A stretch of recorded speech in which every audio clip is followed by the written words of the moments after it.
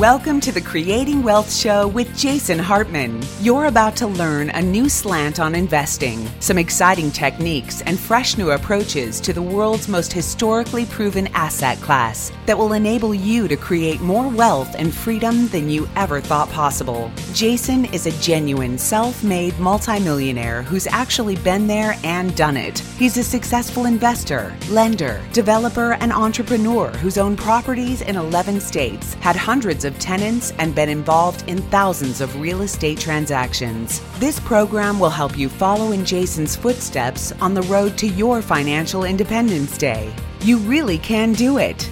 And now, here's your host, Jason Hartman, with the complete solution for real estate investors.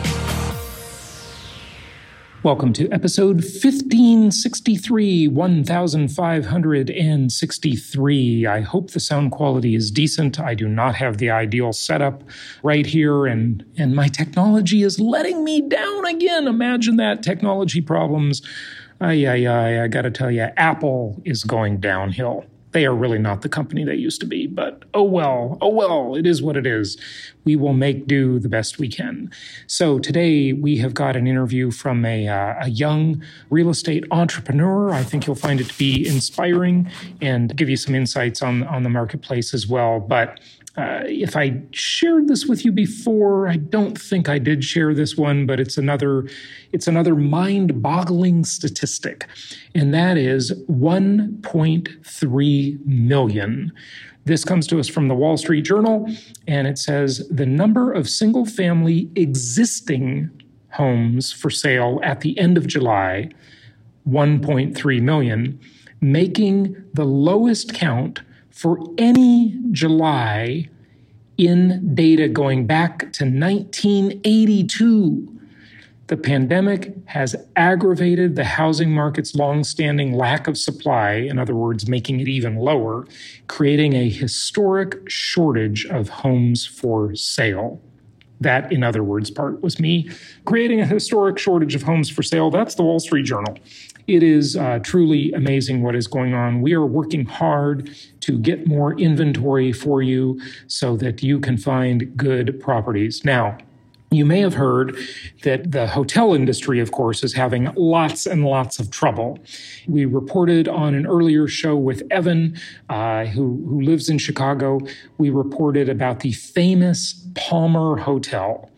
And $560 million, this also from the Wall Street Journal, this is the estimated value of Chicago's Palmer House Hotel in 2018, but it's now worth 45% less. 45% less. That is the volatility you see in the hotel industry, of course, but many parts of the commercial real estate industry in general suffering greatly, no question about it. But at the same time, our customers having excellent experiences. Here's one from our Empowered Investor Inner Circle. David posted and he said, "Hey, Eric, we have 5 doors in Ocala. All are doing great. For example, our latest release of one duplex unit went from $850 per month up to $975 per month. Wow, that's a $125 per month increase in rent price." Also, one single-family residence in Jacksonville and that's a typo, and about to close in Palm Coast, okay? I'm trying to be area agnostic, but loving Florida. And that's what David says. And Eric replies back, and this is a social network, so it's like reading a Facebook thread, basically the same idea. Very cool. Love your success. Get us excited to move forward. Palm Coast is a second area we are interested in. Our concern is what the industry is doing in that area. Is it just retirees? Jacksonville, we will definitely look at, blah, blah, blah. And he's going on and talking about Atlanta and so forth too. But I got to tell you, folks, I did an interview again on RT television today with Rick Sanchez, and he was interviewing me about the bubbles and what's going on in these different markets around the country and really around the world, in North America at least. And I did a presentation here. I'm at this conference in Tampa, and I did a presentation on the housing bubble and I did a whole bunch of work to adjust, to look at interest rates, median housing prices, and median mortgage payments. I did the math on all of that for several periods over the last several decades. And what I found is that housing is really quite cheap today. Now, that doesn't mean there's not a bubble or there won't be serious problems ahead for the market. Why? Because, of course, there are many other factors. But this is a very, very important one. Look, housing is cheap thanks to our rich uncle Jerome Powell, right? Federal Reserve Chair, our rich uncle. But we definitely are seeing some of the problems really start. Of course, the airlines just had a big layoff affecting maybe 50,000 people, from pilots to flight attendants to gate agents. So all of this stuff will work its way through the economy. But on the other side of it, the business startup rate is really, really high. I mean, I was just looking at a chart yesterday about how there are so many new companies forming right now.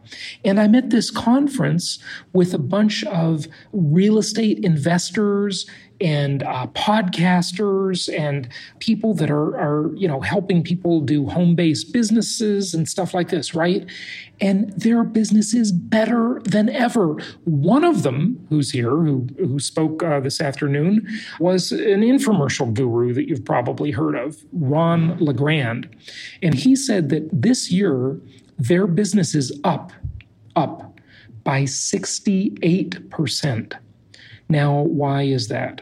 Because many, many people are using this time during time of crisis, a time of lockdowns, a time of quarantines, to gain new skills, to start new businesses, to become real estate investors, to get off the fence and realize this is the time to implement Plan B.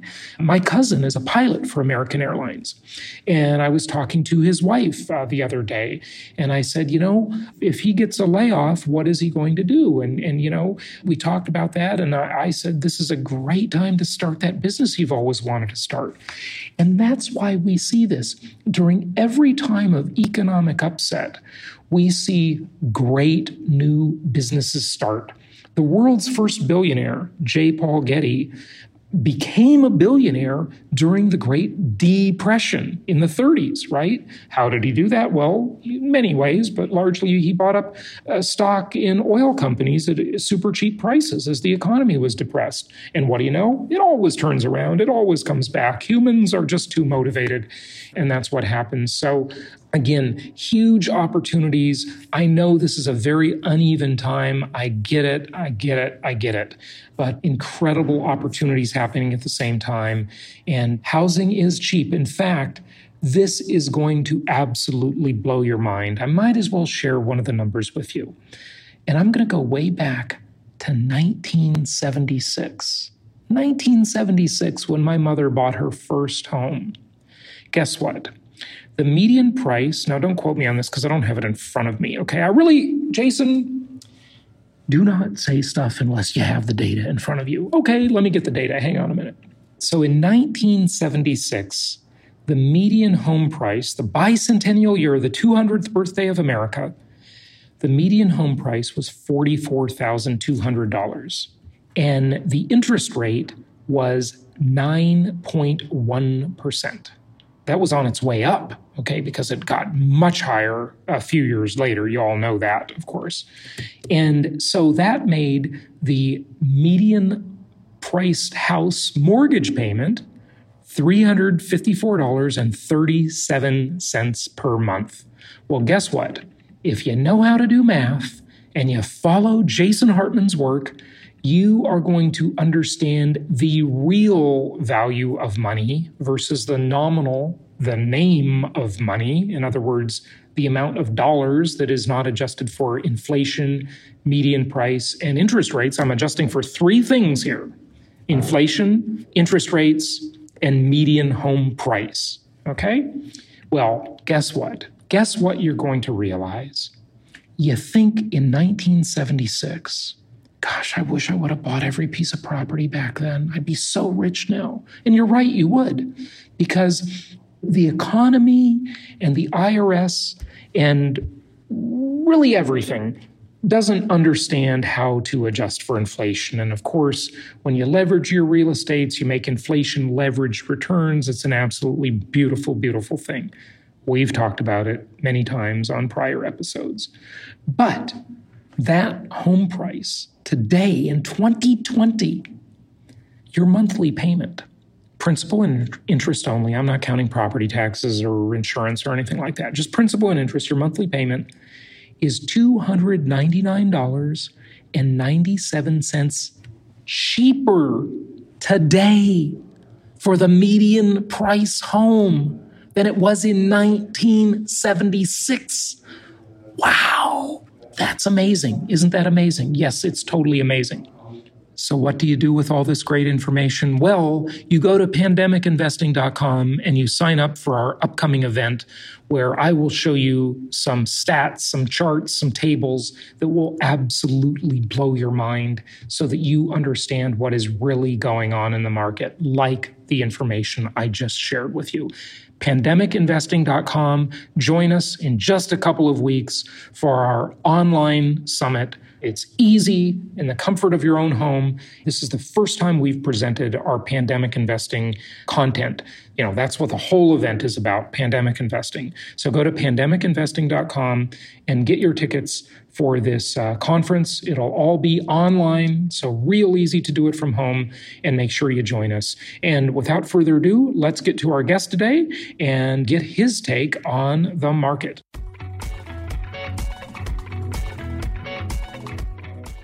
It's my pleasure to welcome Ari Rastegar. He's the founder of Rastegar Property Company, and they do a lot of stuff, a lot of different investing, a lot of different sectors, but focus a lot on multifamily investing. So we'll talk about that today. Ari, welcome from, I know you're coming from Austin, so welcome. How are you? Thank you so much. I appreciate you having me. Good to have you. So what is going on with, we've heard a lot about rent collection issues and eviction moratoriums, and, we have had a lot of people concerned about that. But since we play mostly in the single family home space, it's like a non-issue. But I know it's more of an issue in the apartment space. Definitely was just reading an article this morning in Globe Street about that and how, collections were declining.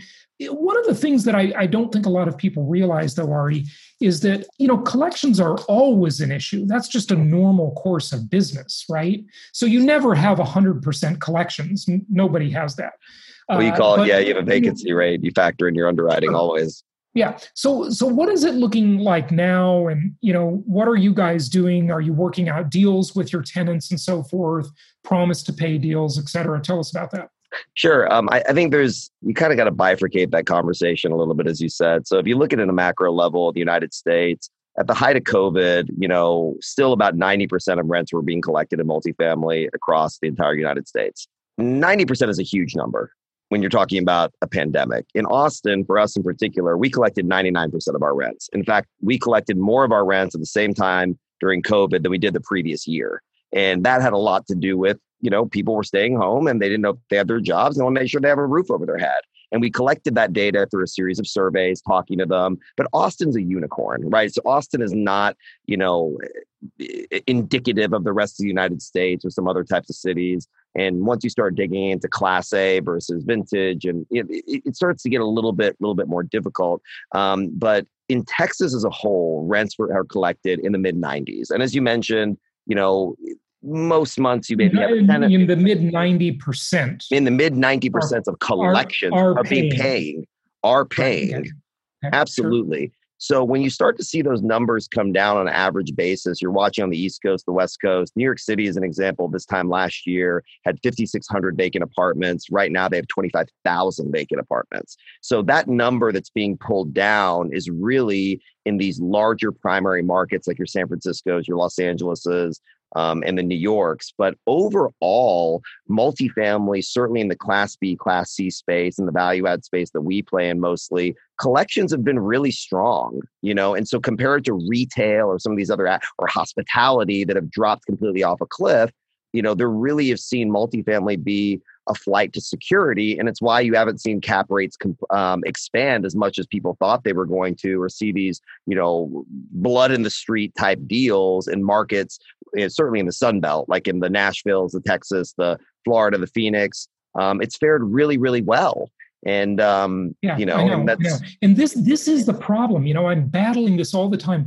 Like every time I post a video or do an interview on someone else's YouTube channel, you get these comments from these people that just don't know what they're talking about. That's just not, this is the data. The data is that overall 90% of the collections in the entire United States are multifamily. That's an extraordinary number. So everybody says, though, well, not everybody, but, these uninformed people are just talking about like how they're going to pick up deals at 50% of the price they're at today next year. I'm not seeing them. I mean, they're out of their mind. They're just out of their mind. By the way, how funny, in your space, in the single family space, we're actually seeing a surging of home prices. So people are leaving the urban core. Austin, the median housing price just broke $375,000. And so it's certainly in markets like we mentioned, like the Nashvilles, the Raleigh, Charlotte, Florida, Phoenix, these growing cities. You can just say the Sun Belt and the North and the Southeast. Sure. I mean, housing prices are going up and rents are still increasing. Cap rates, if anything, are staying stable and rents are coming down, which that by itself is a little bit of an anomaly. For rates to be this low, we should see cap rates compress a little bit, and they're staying a little bit stable. In some instances, they are compressing, but you have to look at things more than ever on a case-by-case basis, on a corridor-by-corridor basis. When you do your underwriting. But I'll tell you, from a financing standpoint, there has never been more accretive financing on the agency side than there is today. I mean, I just got a quote for 2.6%, 12 years with Fannie Mae with 5 years of IO. I don't know how, it's,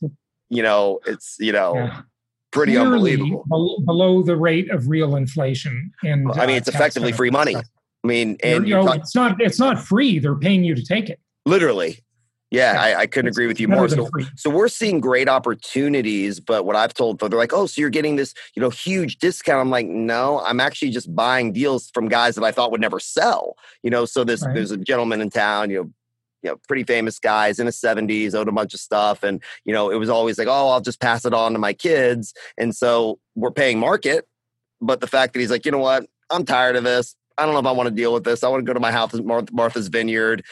Here's what it's worth, Ari. I'll sell it to you. And so the fact that you're getting it is the deal. But, I'm not seeing this distress in the multifamily sector. I mean, hospitality, retail, we don't play in that space as much. And I read the news, but, I'm sure there's distress there. So there's distress in urban core markets in, the sort of the former, and I think it's former trophy cities, San Francisco, LA, New York, Seattle, even San Diego, I think. Chicago. Downtown, definitely Chicago downtown, Boston, any of this downtown stuff anywhere, right? People don't want to be in high density. They don't want to live in a riot zone, and there's this flight to the suburbs, right? These suburban markets are really strong. So that's interesting. Now, I want to ask you about, some predictions of what you think is going to happen next year or the year after. But before we do that, let me just show you something. I'm going to share my screen here. And I want to show you something because I think, Ari, this might represent shadow demand, which is sort of an interesting concept of these sort of unseen shadow demands. Can you see this chart? I can. Okay. Wow. Great. And this is shocking. And what this, if you're only listening on audio and not seeing this on video, which, it'll be on our YouTube channel too, the majority of U.S. young adults now live with their parents.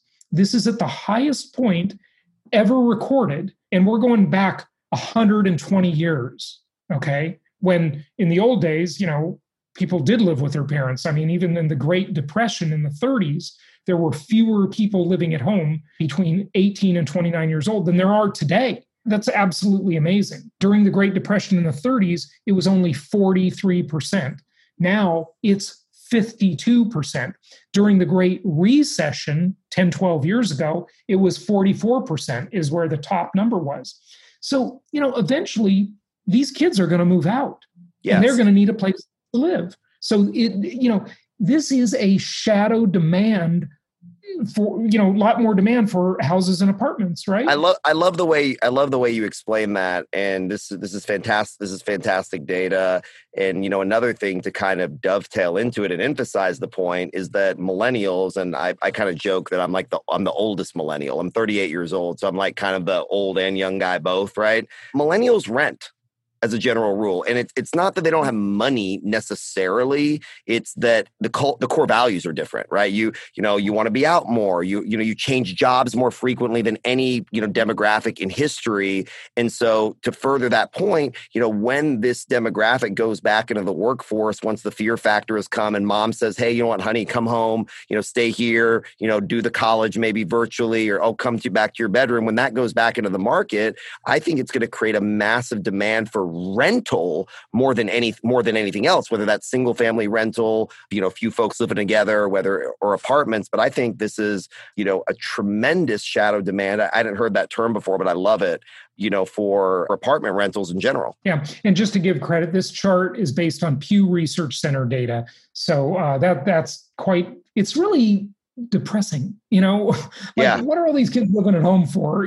This is just a sign of the times, but we are where we are, right? So interesting. So what do you think about, we talked about now, and we see prices increasing. We see huge shortages of housing, of all the commodities. Well, maybe not all, but a lot of core commodities to build housing and apartments. Lumber, huge shortages, with lumber causing the price of the average single family home to go up like $14,000 to $16,000 already, just because of the lumber shortage component only. Absolutely. And I think that will settle down a little bit. It's kind of bad right now. I think it'll improve a little bit, but still, I think the shortage exists for sure.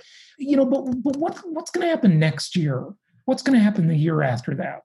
I think it's a great way to look at it. And I always look at things as, you want the right answer, ask the right question, right? And I think in the short term, there's a lot of uncertainty. I get it. But, this is not the Spanish flu. This is not, there's the numbers are in of what we're dealing with from a COVID standpoint. And my heart obviously goes out to, the people that have lost family members and the suffering that we've seen. No question. I'm very sensitive to it. We know several people that have lost their parents. And, but at the end of the day, in Austin, Texas, Austin just became the 10th largest city in the U.S. And I speak from that vantage point. That's where I am, right? So it passed ironically. But you do business in many markets. We do. So we've done business in 38 cities, 12 states, 7 different asset classes, so we run the gamut. We own property currently in Phoenix and Dallas, Austin, we're around.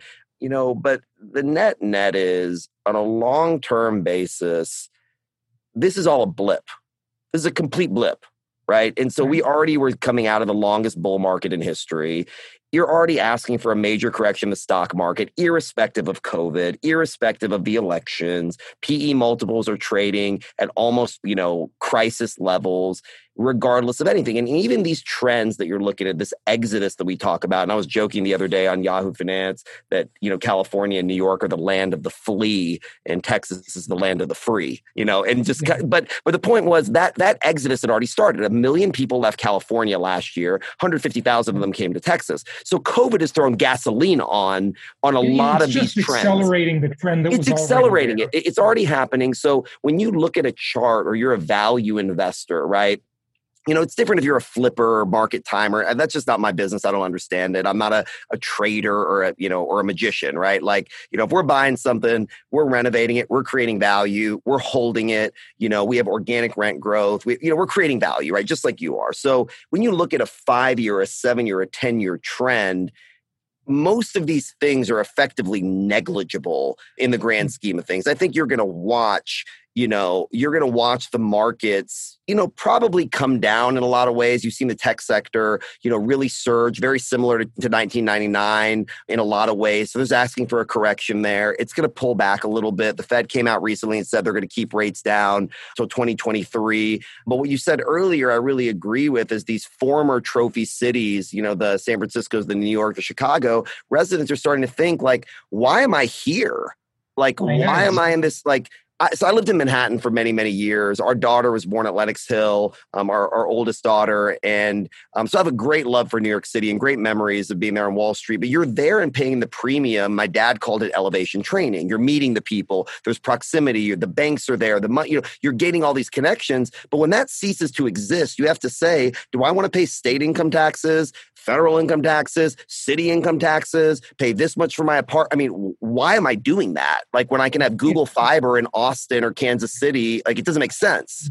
It's just totally overrated, and the chart on the screen now, I hope you can see that, looks at Manhattan apartments, something that you mentioned earlier. Manhattan apartments see record loss in sales. Quick facts from the second quarter. So this is totally the most current data, right? Because it's going to keep dropping. I mean, these numbers don't surprise me, but this is going to keep. I mean, these numbers, I believe that New York has seen its last day in that regard. I mean, I don't believe it'll ever go back to what it once was at its peak. I think there will certainly be corrections. I don't think it's going to be, disappear and turn into zombie land by any stretch of the imagination. But people don't see the value anymore. What we've got to remember is and by the way, this chart on the screen is from CNBC, and let me just say it for the people only listening on audio, okay? So second quarter sales of Manhattan apartments down by, you ready for this, folks? 54%. That's a crazy number, by the way. That's a crazy number. That's shocking. Like, that's shocking. It's not 20%. It's not, 30%. It's 54%. Total sales, the lowest number on record of only 1,147 sales. Now, this is the biggest city in America, okay, where you've got a population density of 27,000 people per square mile. Right. So only 1,100 deals happened, right? Median sales price down 18%. That's the number that is going to just dramatically compress, if you ask me. And this is just a proxy for any other city, okay? Like, it's, we're talking about Manhattan because it's famous, but San Francisco, LA, where I grew up, Portland, downtown areas anywhere, Portland, Seattle, downtown San Diego, all of this stuff, Boston. I sort of wonder about Miami. I'm in Palm Beach, Florida. And I got to think it's going to happen there, definitely in the high-rise world. Miami's a different animal. It's a little bit different, I know. It's a different animal because it's used mostly as a currency hedge from foreign investors. So you can't look at Miami as a typical American city. It's different rules. And there's, you watch it through different cultures, different, demographics have gone in there and bought it for different reasons than typical investing. And I got to believe. Well, you have that in New York, too. You have a lot of Russian and Ukrainian money. You in do. New York. You do. Well, the old joke used to be on Wall Street, if you invest in Manhattan from overseas, you don't get fired if it doesn't work, right? Like you could kind of still like, you bet on Manhattan, it's like you're not going to get fired. But if you pick like, Houston and you were wrong, like you're for sure gone.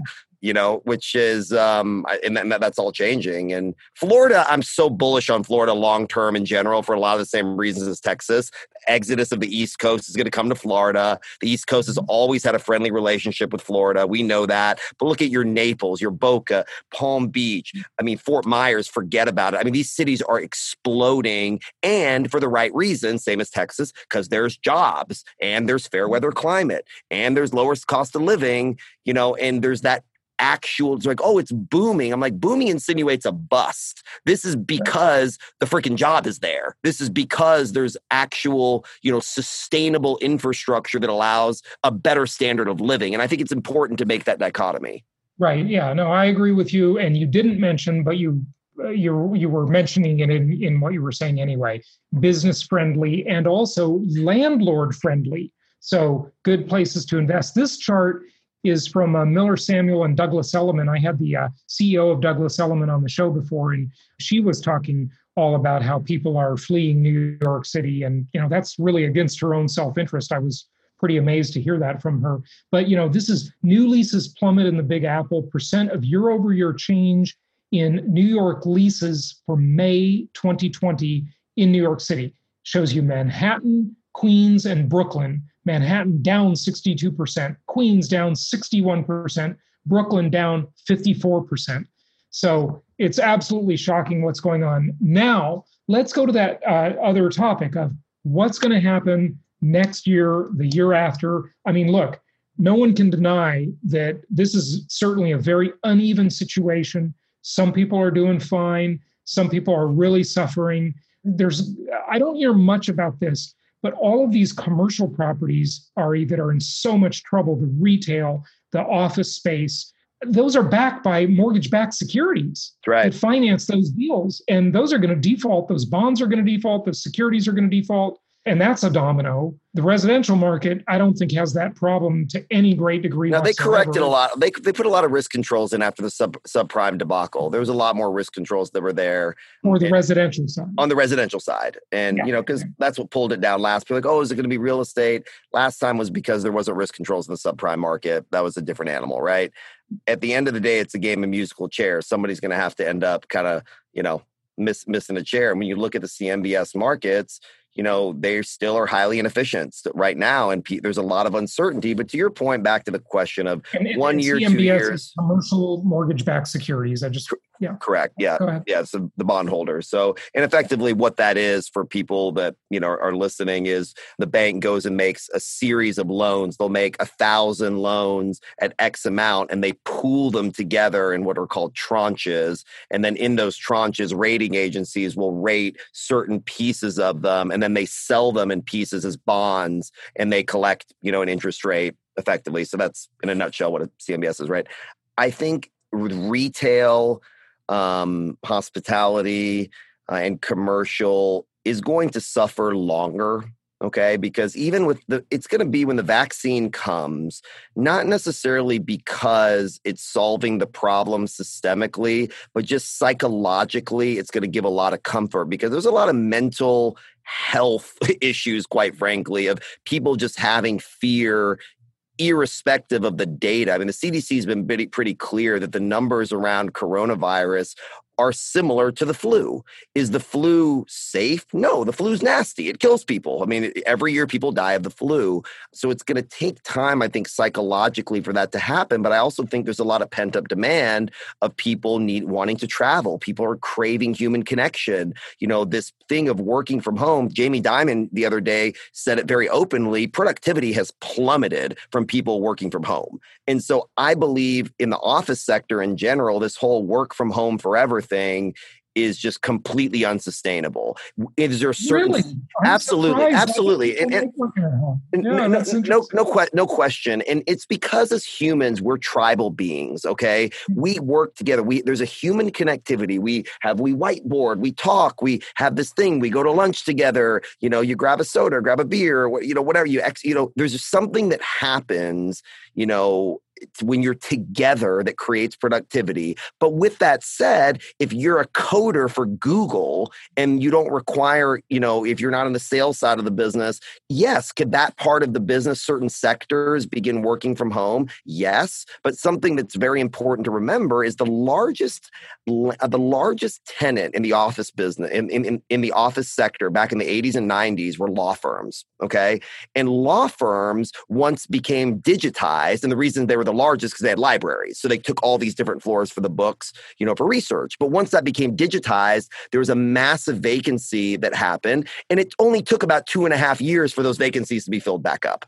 So I think you're going to see innovation. You're going to watch vacant office buildings converted some floors into multifamily, just like we saw when Sears started to go bankrupt. Folks came in and converted that into self-storage. Like you're going to watch innovation happen, which I'm excited to see. But longer term, I believe all of these sectors will be, and it's like retail. They said, the retail apocalypse. Well, you look at Amazon, the largest e-commerce company in the world, the largest acquisition they made of $13.2 billion was Amazon, was a brick and mortar location, which I find to be a little bit. Whole Foods. Yes, Whole Foods was their largest acquisition, which was, obviously founded and headquartered here. So the retail was this overcorrection. And now you're starting to see, before COVID, retail start to make a resurgence because people want an experience. They want to go out. Like my kids are still sad about Toys R Us. It wasn't that you can't buy the toy on Amazon, but we like to go to Toys R Us. Like we enjoyed walking down the aisles and having this experiential kind of thing.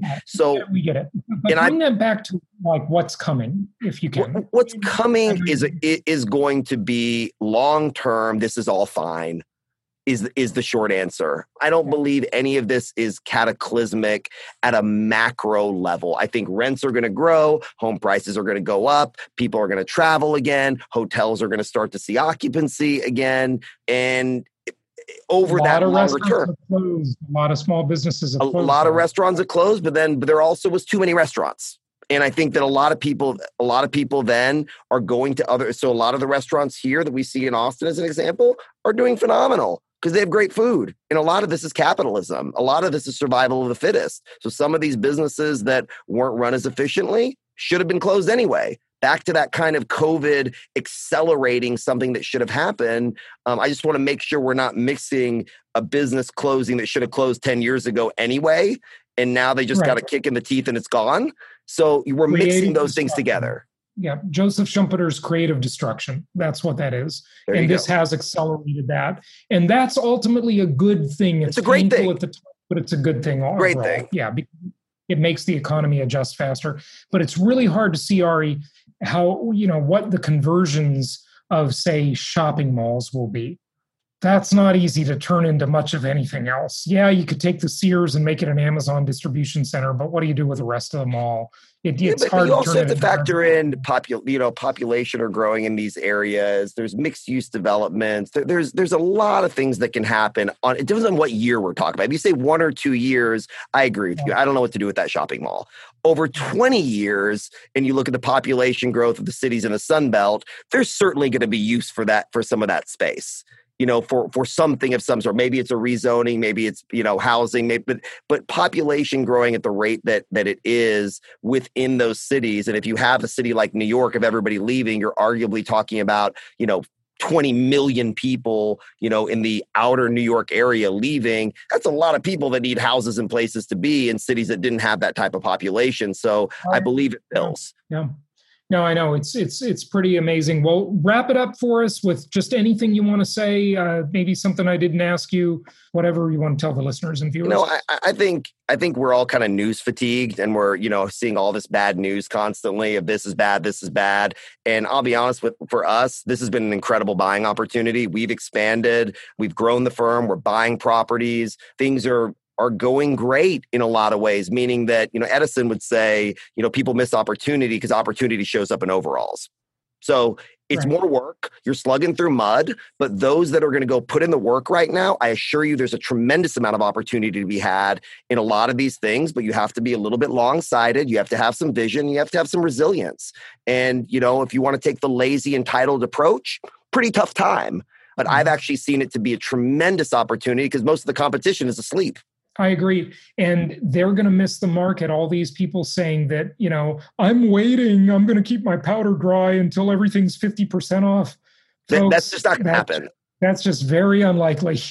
Yeah. And if it does happen, if stuff gets that cheap, it will be largely... There'll be bigger problems. Well, hang on. It'll be because interest rates went way up. So people they're looking at the price and not the payment.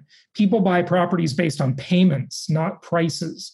And that's why, housing is actually cheaper now than it was in 2006 on a monthly payment basis. So yeah, don't miss the opportunity, folks. I totally agree with you, Ari. Give out your website or Twitter handle or whatever you want. Oh yeah, sure. It's Rastegar Property. It's .com, or on Instagram, it's just @Rastegar, which is just Rastegar.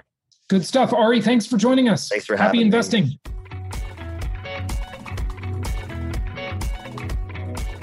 Thank you so much for listening. Please be sure to subscribe so that you don't miss any episodes. Be sure to check out the show's specific website and our general website, hartmanmedia.com, for appropriate disclaimers and terms of service. Remember that guest opinions are their own, and if you require specific legal or tax advice or advice in any other specialized area, please consult an appropriate professional. And we also very much appreciate you reviewing the show. Please go to iTunes or Stitcher Radio or whatever platform you're using and write a review for the show. We would very much appreciate that.